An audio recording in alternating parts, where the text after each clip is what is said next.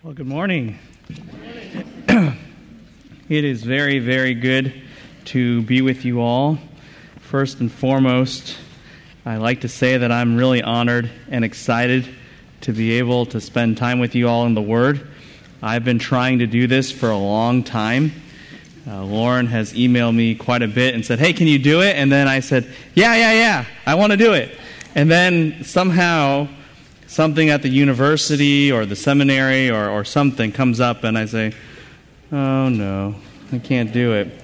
So one of the exciting things of becoming president, interim at least, is that I said to my wife, well, now I can do EWG because no one can tell me no. She says, that is the weirdest motivation to take on the job. Is that what you told the board? I said, no, but I thought about it. And in all seriousness, I am so thrilled for this opportunity because I love that you all love the Scriptures and the God of the Scriptures. And I'm thrilled because women should know the Scriptures. They should know theology. That is so important to the church as the pillar and grounds of the truth. It strengthens the church. So I am grateful for this ministry and for this work and for all of you. And second, I'm particularly honored to talk about Genesis, to give an overview of this book. It's a really vitally important book because it deals with the beginning.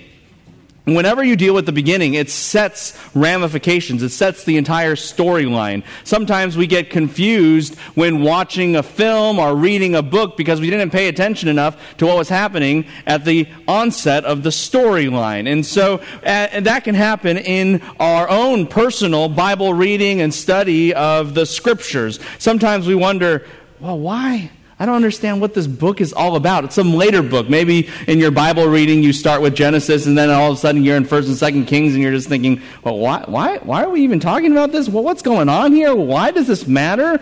You can even have that kind of question with books like Isaiah or other prophets. Well, the reason we have confusion about those later books is because we didn't understand what was going on at the beginning. And so, of course, we're going to be confused. Without the context, it's kind of disorienting. Sometimes it's not just about later books of the Bible. Sometimes it's the last things of the Bible, like eschatology. And you think, oh man, that is confusing. I don't understand why God is doing what He's doing there. I don't understand what He is doing there at all. Well, actually, that's because you need to know what is happening in the beginning. For example, in the book of Revelation, you might say, wow, there's just a lot of judgments. God judges over and over and over and over and over again. And you might think that's the way to summarize the book of Revelation. However, if you actually stop and look at those judgments, say the trumpet judgments, what you will notice is that they're in the reverse order of the days of creation. God is decreating. It's like a HGTV, but G doesn't stand for garden, it stands for global. And God is tearing down the entire world to remake it.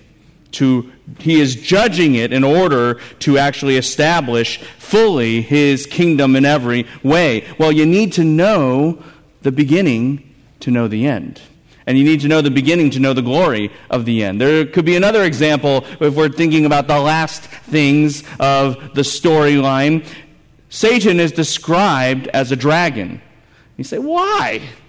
I guess dragons, they're not so pleasant looking and they're kind of fiery and such, and I can understand that. But there's an important reason behind this, because the word dragon is actually in Greek linked to the Leviathan in Isaiah 27, for example, which is held in parallelism with the serpent.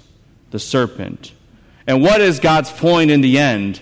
I'm going to fulfill what I promised in the beginning. Finally now, we have the showdown between the seed promised in Genesis 3:15 and the serpent that has opposed all along. Finally, this promise, the first promise that God ever made, will be fulfilled. God is so faithful because what He began, He will finish. And so knowing the beginning helps you to know later books of the Scripture. It helps you to know the last things of the Scripture. It even just allows us to know why individual things are happening the way they happen, to help us to even understand the right questions to ask so that we have the right perspective on Scripture. If you've ever read your Bible and you just say, I don't understand why I need to know that, how that applies to my life, well, maybe, in part, the reason that there is confusion about those individual matters is because we need to understand the beginning a whole lot better and understand how it aligns and directs our thinking. So, if you get the beginning right, everything falls into place. Everything falls into place.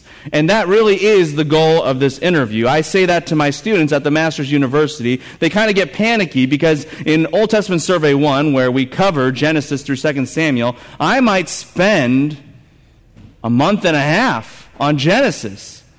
That might be a lighter semester, because usually it could be even more, and they get nervous. Are you going to get to 2 Samuel? Are we going to actually get there, or are we going to just get examined on things we don't know? And I say, if you get the beginning right, everything will fall into place. That's also my excuse for lingering a lot in Genesis. Now, if you're wondering, what are you going to do this hour or 45 minutes? Same thing. We're just going to try to figure out how to cram 6 weeks of lectures into 6 weeks of lectures. Just kidding. But we will do our best to get through Genesis. A dear sister came up to me and said, I've never heard anyone go through Genesis in 45 minutes. And I said, me neither. So we're going to try to do this together. And if I could summarize Genesis, if I could give it a point of us emphasizing and thinking about everything in this book, it would be that God begins. That's the point of Genesis. God begins. Not just that there is a beginning, but God begins. This is His story. This is His agenda. This is His purpose. This is His people. This is His plan. And He begins. He is the sovereign one. And if we understand that reality, it sets everything in the storyline of Scripture in the right trajectory, and even more so, it displays the majesty, the sovereignty, the dominion of God here in this book and for the rest of Scripture. And interestingly enough, we begin to see that God does begin, and that God does have a purpose, and that God is deliberate, and that everything in Scripture is moving toward His Son, even in the structure of Genesis. So before we even get into the content, just by way of illustration, of just showing you how deliberate God is in composing His Word and in His plan, let's just talk about the structure. And you say, structure? Well, why do we need... That's some nerdy stuff. Structure.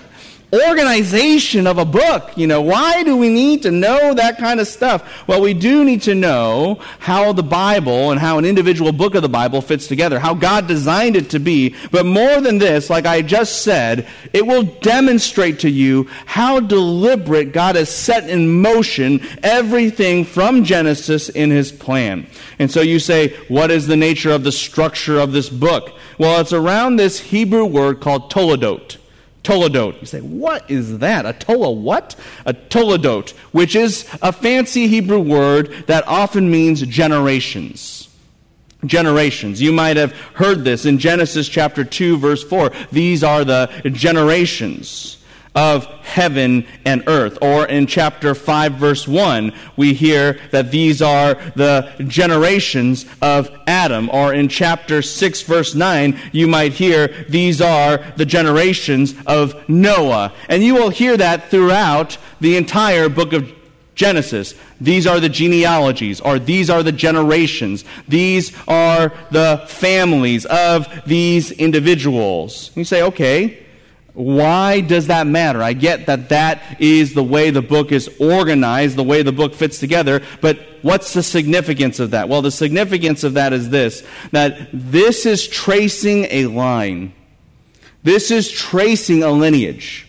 And it is the process of elimination. That is what is going on in the book of Genesis. There is a process of elimination, and you say, why is there a process of elimination? Because there's a promise. And God made the promise, and He said, woman, you will have a child. You will have an offspring. You will have a seed, and he will crush the serpent's head. And immediately, once those words are spoken, history moves forward in a quest to find that one.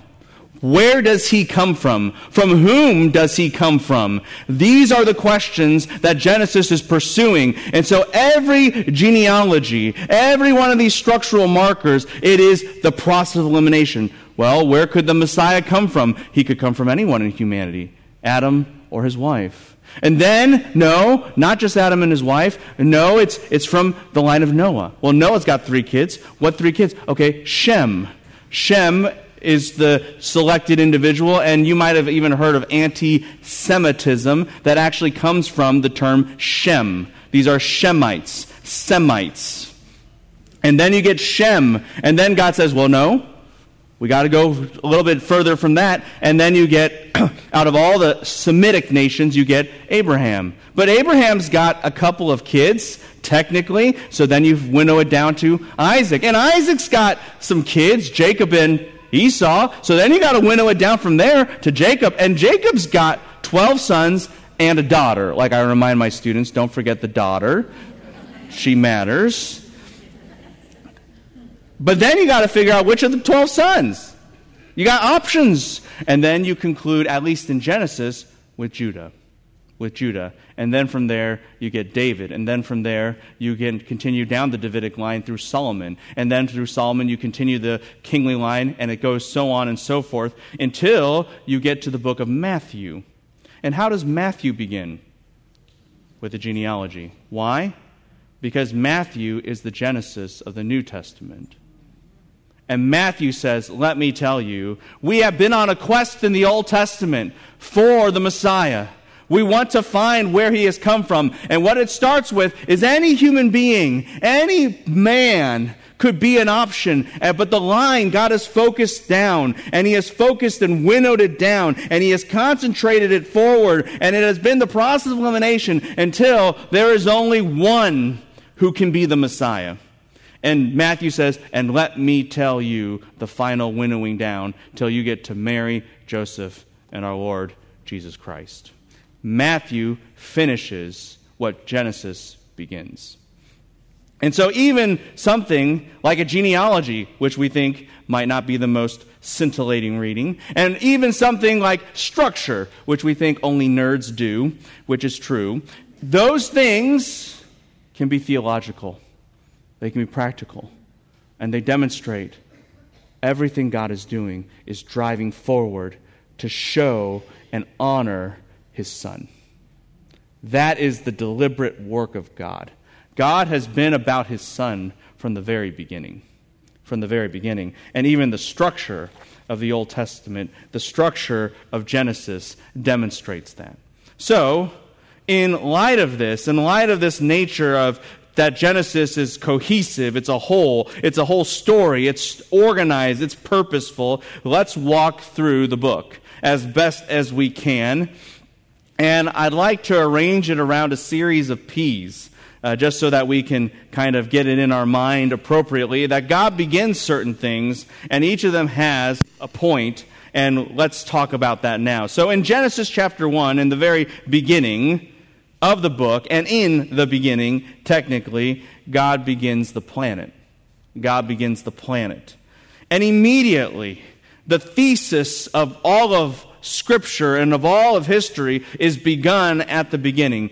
God created. God created. Notice it does not say that God made. Human beings can make, God alone creates. It is distinctive of himself. It is distinctive of himself. And you say, is that just some kind of thing theologians think of? No, that's actually from the Bible. The word create is only used with the subject of God. That's it. You say, well, man can create. No, he can't. No, he can't. It's like the joke with the atheist or quasi-agnostic, I guess, scientist who thought he could make a person, and he said, hey, God, let's have a contest, you and me. And God says, okay, you build a man, and he starts to create man out of the dust, and God says, get your own dirt.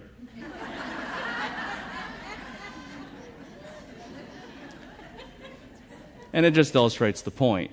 Man makes. Man makes. God alone creates. This is the distinctive nature of God. He alone creates. That is his distinctive nature. He is the creator, and everything else is the creation. Everything in this world then bows to him, because he is its sovereign owner. The sovereign origin, the sovereign dominion belongs to him and him alone. And that is what Genesis 1 articulates. And by the way, sometimes the reason we are confused when we read the Bible is we forget who the main character is. You say, well, wait a minute. God's doing these miracles, and there's these battles, and there's these judgments. How does that affect me? And look, just remember, Genesis 1:1, God created. You weren't there. You're not the main character. In a lot of ways, we don't matter. Totally. God is the main character, and sometimes we get confused when we read our Bibles because we are tempted to keep inserting ourselves into the Scriptures when really we should be focused on the main character, who is God. Who is God? He's been the main character since the first verse. We haven't been the main character. We need to remember this. And God, in the thesis statement, shall we say, of Scripture, of Genesis 1:1, and really the whole chapter, he asserts he has dominion over all. He is the creator. Everything else is the creation. And just sometimes we can kind of lose ourselves and forget how Genesis 1 works. If I ask sometimes people, can you recite the days of creation in order? People really struggle. I get it. It's like day 1, light and dark. Day 2, land and sea. Day 3, sky and sea? Or wait, I know he made people on day 6, but what day did he make? Like the sunlight? Was that day 2? Or and you just get really, really confused. Let me help you. And it'll show you that actually this is all deliberate. And it'll show you God's sovereignty. We remember that creation, when it began, was formless and void. It was disorganized and empty. So the first 3 days takes care of the disorganization. It organizes spaces. Light and dark, sky and ocean, land. Days 4 and 6, it fills those spaces. What fills light and dark? Sun, moon, and stars. What fills sky and sea? Sea creatures, air creatures. What fills the land? Land animals and man. It's that simple. 1, 2, 3, 4, 5, 6. They all correspond. So simple. And you say, oh, wow, now I can memorize it. Yes, but don't just miss the memorization part for the real part, which is God is in control of every space. And he is in control of everything that fills the space. Put it in terms of Scripture. He is in control of the earth and all that fills it. All its fullness. Why? Because this is a thesis that says this is the way God made it. This is the way God organized it. This is the way God ordained it. This is the way he filled it. All of it is his. There is not anything on this earth that is exempt from his sovereignty and exempt from his glory. That is precisely why on day 7, when he rests, it says he sanctified the Sabbath. Everything that has been created is sanctified unto his glory.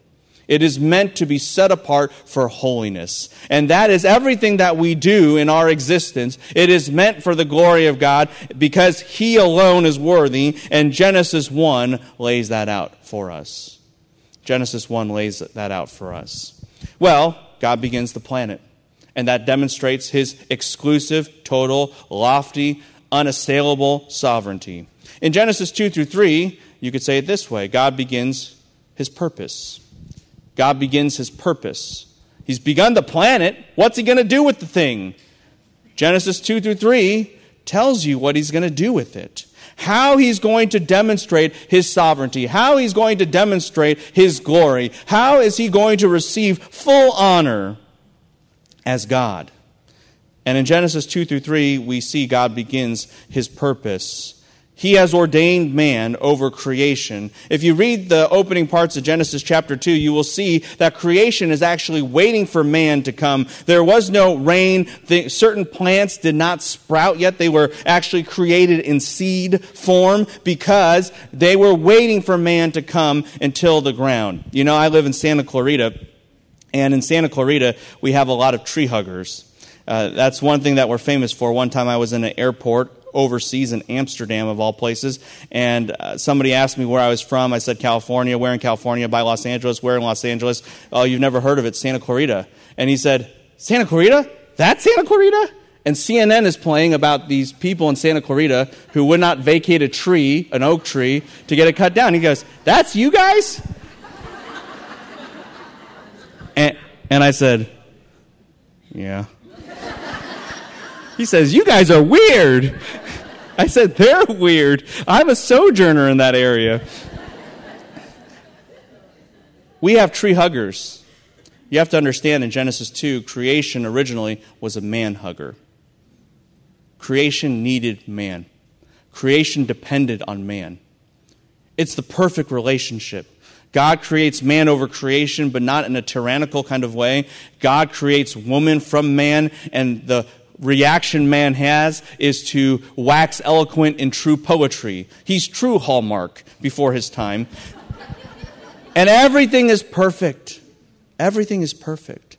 And that's the way it should be as God mediates his authority through man along with woman over all creation. But in Genesis 3, we see that there's a challenge. And this is all under the sovereignty of God. All under the sovereignty of God. The serpent, he's very shrewd, and he's going against everything that God had made.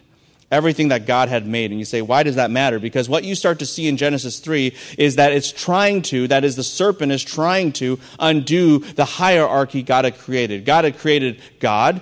Well, he didn't create himself, but as God, he created man over creation. And now what you have is creation trying to dethrone man to dethrone God. And that's Satan's devilish plot. He's using creation against God. In fact, he is trying to use man against God.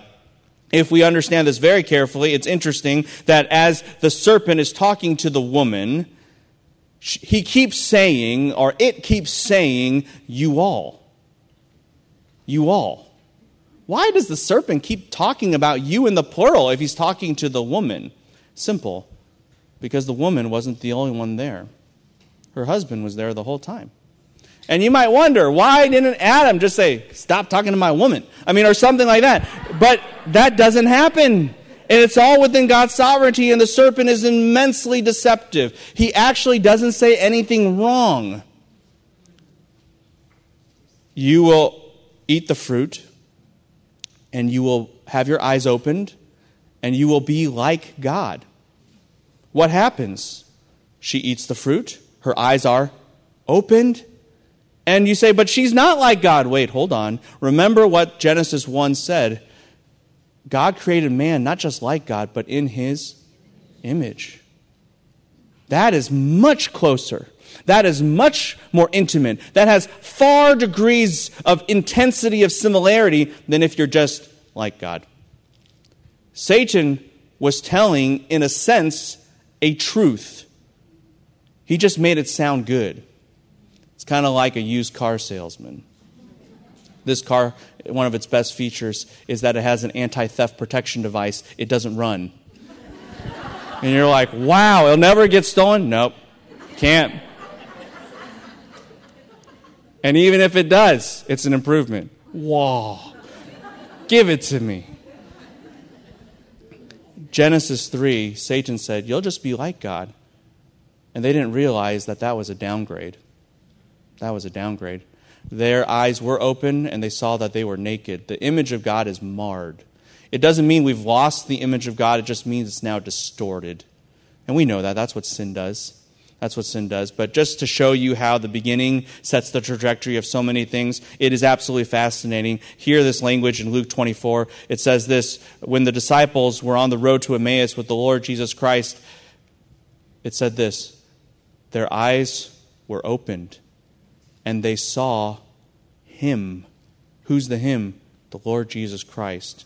The first time their eyes are open and they realize they lost the image of God in a sense. It was distorted, it was marred. And then the second time this phrase occurs, Luke 24, their eyes are open and they see not just someone in the image of God, they see the image of God himself, the Lord Jesus Christ. That is how they'll all be remade. And so redemptive history is moving somewhere. It is moving somewhere, and God has a purpose in it, and he's going to begin this purpose, and we know it's redemption. We already heard about it in Luke 24, but God lays the foundation for it in Genesis 3:15. Genesis 3:15. This is the crucial promise of God that sets the very trajectory of everything in God's plan. Genesis 3:15, and it says that Satan doesn't win at all. He doesn't win in the immediate level. He might have thought he could manipulate the woman, but what does the text say? I will put enmity between you and the woman. You will not win her. And he thought maybe I could win history. No, I will put enmity between your seed and her seed. This is the very way all of the rest of history will work, that there will be a conflict between God's chosen remnant and the rest of the world that is enslaved to Satan, but Satan will never win at all. Satan will not win then. He will not win in the immediate, he will not win in the distant, and he will not win ultimately. Why? Because there will be one. He will crush your head. When someone's head is crushed, they're dead. This is basic science, basic biology, and Satan would understand that. And in fact, just to demonstrate it to Satan, have you ever wondered why God has to curse the serpent and make it slither on the ground? Have you ever wondered that? Why do that? Well, not every person is Jackie Chan and can kind of like kick their foot up in the air and hit, flying snakes or something like that. But if it's slithering around the ground, it's easy to what? Imagine that you stomp on the serpent's head. And God says, I will remake the snake so that everyone knows, including you, Satan, that you will never win. You will never win. Creation will testify that you will lose. And so now God has done that. He has said that there will be one that crushes the serpent's head. But in the midst of this great triumph, in the midst of this great victory, there is still pain. And we know that because the serpent will strike the seed's heel. Now, how does that happen? Well, it's kind of like when you stomp on something and go, ow, that kind of hurt. And so it's not like the serpent's this great strategist, like, trying to bite the guy's heel. It's just in the process of smashing the guy's head, you get hurt. But the very fact that there is a mention of it tells you the way that this victory will be procured has to be at a cost. Has to be at a cost. And immediately, already, you start to see the victory of God, and you start to see the cross. You start to see the cross laid out from the very beginning. And right when God says these words, redemptive history moves along that very track. And so God has begun the planet, and he has said, I am the sovereign, I am the main character, I am the creator, everything bows before me. He has begun his purpose.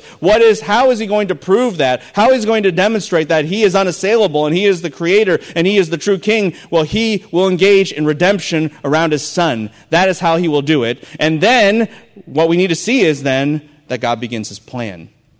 God begins his plan. And that is in Genesis 4 through 11. Genesis 4 through 11, God begins his plan. One thing immediately we need to understand is sometimes people wonder, why doesn't God just hurry up and smash the serpent's head? I mean, that would be faster. Why couldn't he do it like Amazon? 2-day delivery.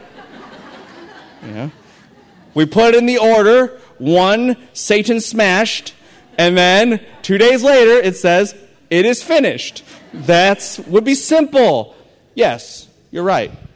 If the story was all about us, it would be simple. But we're not the main character, and we're not the main focus. This is about God unveiling himself. This is about God honoring his son. And this is about God explaining and revealing to us the full glory of that moment when he defeats the serpent. All that is really entailed. So that we, as believers, would eternally marvel at the Lord Jesus Christ. Yeah, if the story was about us and we were the center of the story and it had to meet our expectations, sure. instantaneous salvation would be great. But it's not about us. This is about the Father loving his Son and showing off his Son for all the world and all of history to see. And so there is an elaborate plan, and God begins it in chapters 4 through 11. And God just demonstrates flat out and first and foremost that Satan never wins. He never, ever, ever wins. Chapter 4, we read about the famous story of Cain and Abel, and we know how evil just grips humanity, and we can see that in the line of Cain, and we can see that Cain murders Abel. Why does that happen? In part, Satan is trying to do a preemptive strike. Well, you only got two options right now, and I know Cain is not the guy. So it must be Abel. It must be him. And so, get rid of him, and therefore, I win. That might be the satanic plot. Hilariously, God demonstrates to Satan, no, that wasn't the line. You do know that Adam and his wife can have more than 2 children. And they have a son named Seth, which is great, because Seth's name means appointed one. Why? Because this is the appointed line. This is the line of the seed. And God just demonstrates to Satan, nice try, but you failed. God always wins. God always wins.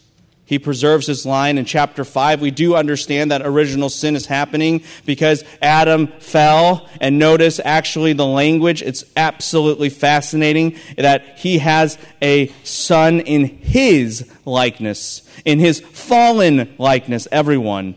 Because we are in Adam, we all fall. That is what we call original sin. Genesis 5, 1 through 3. Demonstrates that. Genesis 5, 1 through 3 demonstrates that. Original sin is not some new idea that the New Testament portrayed. It's something that started at the very beginning. And God, though, even though all of humanity fell, God is preserving a line. He's preserving a line, and it culminates at this point with Noah. And Noah's father, Lamech, he prays, may God give us rest through this child, through all the toil and turmoil of the weeds and the thistles growing against us. Now, the rabbis have a funny joke about this. And the funny joke is, be careful what you wish for. Because there is a way that God will provide rest. In fact, Noah's name means rest. But the reason that God, and the way that God will provide rest for the earth is through the flood. To be clear, the flood is judgment. Absolutely. Absolutely. Is it the wrath of God? Absolutely. Is it his condemnation against sin? Absolutely. But at the same time, it is a way for God to restrain evil in this world. To limit it. The way I kind of make an analogy, and maybe you all would empathize, it's like giving a child a bath. It's judgment. But we would also acknowledge that it is cleansing. It's cleansing. And you might even say it restrains some kinds of evil on them. God will work to judge the world, and it does need to be judged. Genesis 6 illustrates as the sons of God, these angelic creatures, try to do a devilish plot. Once again, Satan is always scheming to try to stop God, to possess perhaps people, to intermarry with other people, and all of that to create a perverted race. And it doesn't work. That's what Genesis 6, 4 through 6 demonstrates. It doesn't work at all. It fails. Like everything Satan does fails, but it just demonstrates the wickedness, the corruption of the human heart. Everyone, every thought that forms in their heart is only bent on wickedness. And as a result, God must judge. And there is the flood. And he does preserve, nevertheless, demonstrating his plan goes forward. And that is with Noah. But at the same time, chapter 8, God does remember Noah. And he does continue to preserve that line. And in fact, here's what becomes interesting. It starts to talk about how there was only sky and sea. Where have we heard that language of sky and sea? Genesis chapter 1. And then it talks about how the waters receded and then the dry land appeared. Where have we heard the language dry land appeared? Genesis chapter 1. And then Noah comes out and God says to Noah, be fruitful and multiply. We understand that language from Genesis chapter 1. There is a reset. There is a somewhat of a reset. God has judged, but to advance his plan forward, God is beginning a plan, and he is refining the seed promise through that. All of that is moving forward now because creation in its full sinfulness is restrained in and of itself. And God promises Noah the Noahic covenant, which says, I won't ever flood the world again. I won't ever leverage this kind of destruction. Rather, there will be stability. There will be stability, seed time and harvest. Why does that matter? Because now things are what we call normal. Normal. And history can move forward. History can move forward. God has recreated the world so that his plan can just move forward like normal. And the Noahic covenant, this very key promise of God, like I said, the word Noah means rest. And so the covenant not only shows that there will be temporary respite from the chaos of sin, there will be restraint. However, at the same time, what it looks forward to, where have we heard the term rest before? The Sabbath rest. There will be a time when God will give the rest that is Edenic, the rest that we saw originally in Genesis, and history moves to that destination. Well, God not only will restrain creation, God has to restrain the creatures of creation, like people. And so people are still sinful. We know that people are still sinful. Their hearts are still bent on wickedness. God even acknowledges that explicitly in the text, and we see that illustrated in Noah. Noah's blessed. He plants a vineyard. It actually grows. But instead of actually giving glory to God, he gets drunk. He gets drunk. Sin hasn't left this earth just because you give it a bath. Hasn't left.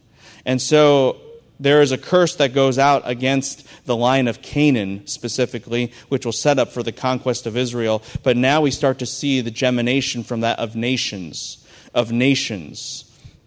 And that's why there are a bunch of nations mentioned in Genesis 10. God has a plan, not just for one nation, but all the nations. And within that, why does God start the nations? Because man, in his depravity, will always band together given the opportunity to rebel against God. And that would obstruct the flow of his plan. And that's what you see in Genesis 11 with the Tower of Babel. In fact, the word Babel is the same word as Babylon. So when later on you start to see all the rebellion of Babylon, both in Israel's history and ultimately in the book of Revelation, what you begin to learn then is this rebellion goes all the way back to the Tower of Babel, and man, given the opportunity to merge together because of an unhindered language, for example, unified language, for example, they will always unite as a solid block against God. And so God, in his mercy, divides them. He separates them. He gives them each their own language, which is a consequence of their own sin, but it is a mercy because now nation will restrain nation and nation will fight against nation so that ultimate kind of rebellion is not yet. There is time. By the way, on a side note, in Acts 2, now you begin to understand the beauty of the church and why God even ordained tongues in part. Because at the Tower of Babel, people spoke in tongues in rebellion against God and were divided. But in Acts 2, in the church, people speak in tongues to please God, to declare God, and they are united. Acts 2, Pentecost, is a reverse Babel. It's a reverse Babel, and that's what the church is. The church is a reverse Babel. The fact that we are all here together and we have different things going together, it is indicative of the fact that, yes, God has undone, he has undid the nature of Babel. Now, there are nations, which means to witness to those nations, you need a nation. Because there are nations, because God had to restrain to pave the way for his plan, then you're going to need a nation to witness to all those nations. And so now you understand that God has begun to plan it. He's begun to purpose. He's begun to plan.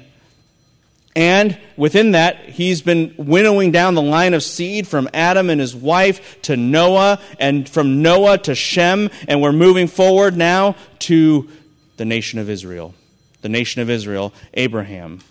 And that is why you need a nation of Israel to witness to all the other nations. It's not just that God wanted to choose a country for the sake of choosing a country. It's in the context of the world. And now we have the final kind of P, God began a planet, God began his purpose, God began a plan, and now God begins a people. God begins a people, the people of Israel. And you say, why does God spend so much time developing this people besides the fact that he needs to raise them up to be a nation for his own glory? It's because this nation needs to portray certain values. And if you don't understand that nations portray values, just think quickly about America. Americans and America, we portray certain values. People know us for certain things. They know that we like freedom. They know that we like rights. They know that we like to buy a lot of stuff. They know these things about us. They're true. They know that we like to eat a lot. These things, if you go across the world, they are well-known facts about the America. And therefore, in the same way, Israel needed to have a reputation. Because their job is to be a witness to all the nations. That is the goal. And so as a result of this, what we begin to observe is that God, generation by generation, builds up exactly what Israel is to announce. And these are lessons that we need to understand. And there are three of them, three major lessons that God does. And it's in the generations of Abraham, Isaac, and Jacob. What do we learn from Abraham's time? That would be Genesis 12, say through 25. Genesis 12 through 25, one word, you learn about faith. You learn about faith. Faith from the very beginning, that God called him to leave his land. And he promises him three things: land, seed, and blessing. And God will teach Abraham patiently to trust him in all three of those things. He teaches him to trust him with the promise of land. Abraham, will you stay in the land when there's a famine? The answer is no. Fail. Then he comes back. In chapter 13, God says, okay, when you're with Lot, and Lot sees Sodom and Gomorrah, and he thinks it's a good idea to go there because it's a fruitful place, are you going to go with him? Are you going to fight him for it? No. Good job. Now you believe in land.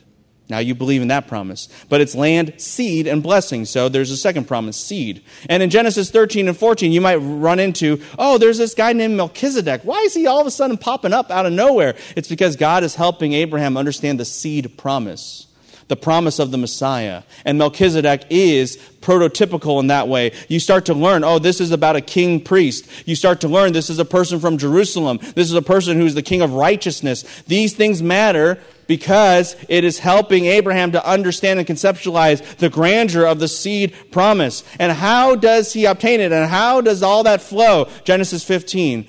God tells Abraham, trust me. And we are familiar with the text, Genesis 15:6. Abraham believed God, and it was counted to him as righteousness. That is what is going on there. And God, to solidify the nature of this faith, that it is not your own work at all, but trust in 100% of what God does, he actually cuts up these animals. You say, why does he do that? Because in an agreement that you make with somebody, in a covenant, you would walk through the pieces as if to say, if I violate this agreement, you can cut me into pieces. But here's what happens. Abraham's asleep. He's asleep. He's kind of just dreaming about it, and God walks through the pieces. Why? Because Abraham, you don't have to do anything. God walked through the pieces and say, I will never break my promises. This is all on me. And that is the nature of God's promises to his people, Israel. And that is the nature of God's promises, period. They are what we call unilateral. God does it by himself. God does it by himself. Trust in him. Does Abraham trust in him fully? Not yet. Genesis 16, you have Hagar and Ishmael. Doesn't work out so well. But God is patient. And God disciplines. And in chapter 17 through 20, what we see is, on one hand, yes, God reminds Abraham, you didn't walk blamelessly with me. You got to walk blamelessly. And as a result, at the same time, what we see is, but God is still building his relationship with Abraham. He listens to Abraham's prayer for Lot in Sodom and Gomorrah. And as terrible as Sodom and Gomorrah is, worthy of judgment for their abominations that they have done against marriage, God still delivers Lot. Why? For the sake of Abraham. And God is still at work for the promises of seed. If you remember, there's this story about, it almost sounds like what happened in Egypt, but it happens with another guy named Abimelech, that Abimelech takes Sarah to be his wife. And you say, why is that happening? Because for some reason, Sarah looks like a woman who can still have children. There's a miracle going on. And it's amazing because in the next chapter, she has a son. She has a son. And Abraham trusted God, and he should trust God, and God will deliver the seed. And God then says, Abraham, will you believe me all the way? What happens if I take away your son? Will you still believe me? Genesis 22, that's the ultimate test of faith. Will you trust God to do the impossible? And we know from Hebrews, and even indicated in the book of Genesis chapter 22, that Abraham did believe. He believed that God would raise the dead. And you say, how does that even indicate in Genesis 22? Because this is what he tells his young men. We will go, and we will sacrifice, and we will return. Abraham knew there has to be a way that God will make this all okay.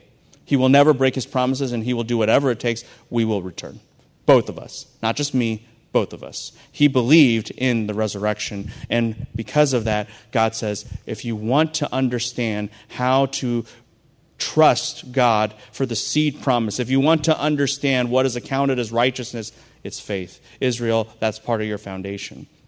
And God blesses Abraham with a legacy, with blessing, and he provides Abraham's son with a wife, and we know who she is. And all of these things help to continue the promises of land, seed, and blessing. Well, we have to keep going. What time am I supposed to finish? I got 3 minutes. So, 3 o'clock this afternoon. Well, then I would slow down a little bit. But we can do this in 5. So, here we go. The next generation. Abraham, then Isaac, yes? And Isaac, interestingly enough, it focuses on Jacob versus Esau. What we start to see is that the seed promise is starting to get winnowed down further. But if the first word is about faith, that's what Israel's supposed to have, the second word is God's presence. He's present. In fact, if you want to write another word along with that, it would be the name Israel, because that's where you get the name here. And Isaac is blessed, but here's what we start to see is that Jacob, he just keeps scheming. He's just a really tricky guy, but his schemes aren't so intelligent. They're really not that bright. Like Genesis 27, he and his mom, they were both scheming together, and they were like, put on the goat skins, go faster, make favorite dish. And then Jacob goes to his dad and says, hi, Dad. And Dad's like, Jacob? No, Esau. I'm Esau. I mean, you just don't have a foolproof scheme. But how does it go through? Because God redeems. God redeems. He's with us. And that's why Jacob has a dream at Bethel of a ladder or stairway connecting heaven and earth, because God is with us. He isn't some deist God that just disappeared. He is with us. He is driving his plan forward. You trust in the God that is with us. He is with us. He is present. And Laban tries to trick Jacob out of everything, doing all kinds of terrible things. And Jacob doesn't really have good counterattacks. But God redeems it because he's with Jacob. The culmination of it all is that Jacob runs away from Laban, thinking that he can escape his father. And you guys would be able to empathize with this. He's got little kids with them. He's like, come on, guys, we gotta hurry up. We gotta go. It's gonna look like I'm kidnapping you, and we gotta run. And Laban's got the elite forces. Who's gonna outrun who? They run for a living. The kids just run around. Well, what are you gonna do? But God gives Laban a dream. It says, do no good, do no harm to this man. God is always with him. God is always with him. And he has to deal with Esau, and we know that story, but it all kind of comes to a peak when he is wrestling with that man of God. Yes? And here's what's fascinating. The word wrestle in Hebrew is Ya'avek. Jacob's name is Yaakov. Do you hear the similarity? Jacob, that's all you've been doing your whole life. You've been trying to wrestle with God. And God says, let me show you what I can do. Touch your thigh, and you're lame. Jacob, all you've been doing, you've just been scheming your way through life. You think by wrestling you're going to make it. You're living in a fantasy. The only reason you've made it is because your name is not really Jacob, it's Israel. And Israel means God fights for you. God fights for you. Who do we have faith in? We have faith in the God that fights for us. We have faith in the God that fights for us. And that is Israel's rallying cry. That is Israel's rallying cry. Jacob keeps making mistakes. He keeps lumbering around. Eventually, he returns to Bethel to acknowledge that God has always been with us, and he fights for us. Well, the story has to keep going, and so do we.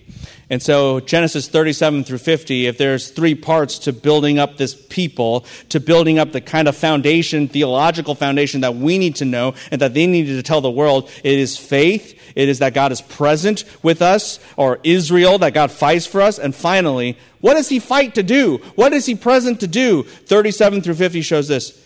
He fights to turn evil to good. He fights to turn evil to good. And we know that. In Genesis 37 through 50, that's the conclusion of the entire story. And really, the entire story is about God turning evil to good in so many ways. Joseph is not a cute little kid. He's 17 when this story begins. He is a not cute punk.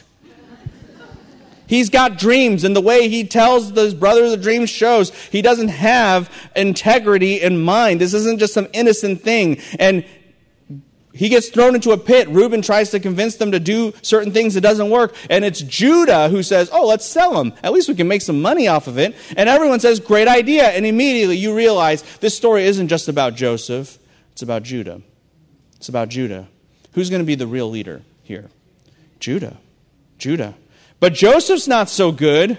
And Judah's not good either. Judah never takes responsibility for anything. Chapter 38 makes that very clear with his interactions with Tamar.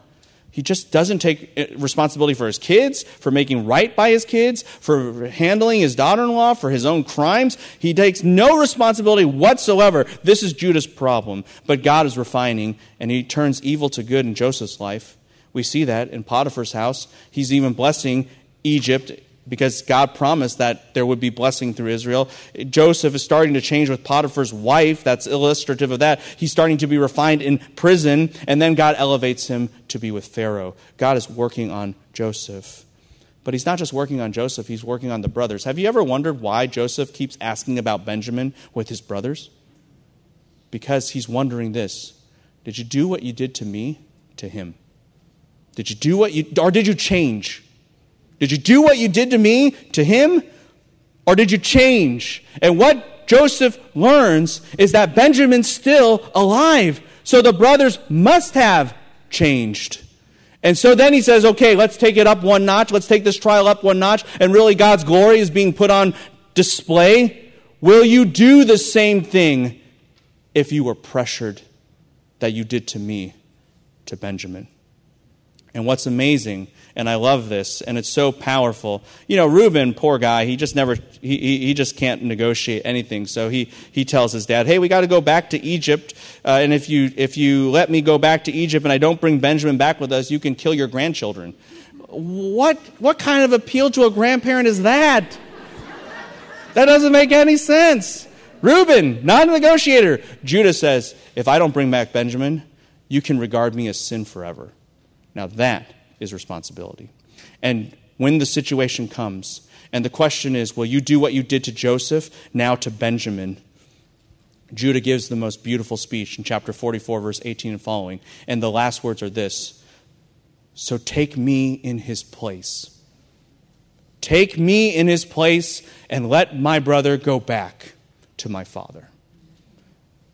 This is the moment Judah takes responsibility, and this is the moment God uses to define what it means to be the true king of Israel. You are the leader of your people, and you will substitute for them. You will take their place. That's what it means to be the true king. And at this moment now, Judah becomes in the line of seed. And everything starts to move forward. And Joseph reveals that God has had a plan, and the nation will be preserved, and it will be a blessing to all the other nations. And blessings and prophecies start to come out in Genesis 48 and 49. And in 49:10, it talks about how the Messiah will come from the line of Judah, and he will make everything right in this world. There will be an abundance of grapes and milk and cattle and everything, because now God has moved his plan forward. He has made the promises. He has winnowed down the line of seed. He has made the planet. He has made his purpose. He has made his plan happen, and he has made everything, even a people, to be a witness to him, giving them land, seed, and blessing, establishing faith that God fights. And not only does he fights to turn evil to good, because that's what Joseph realized his entire generation has illustrated before everyone.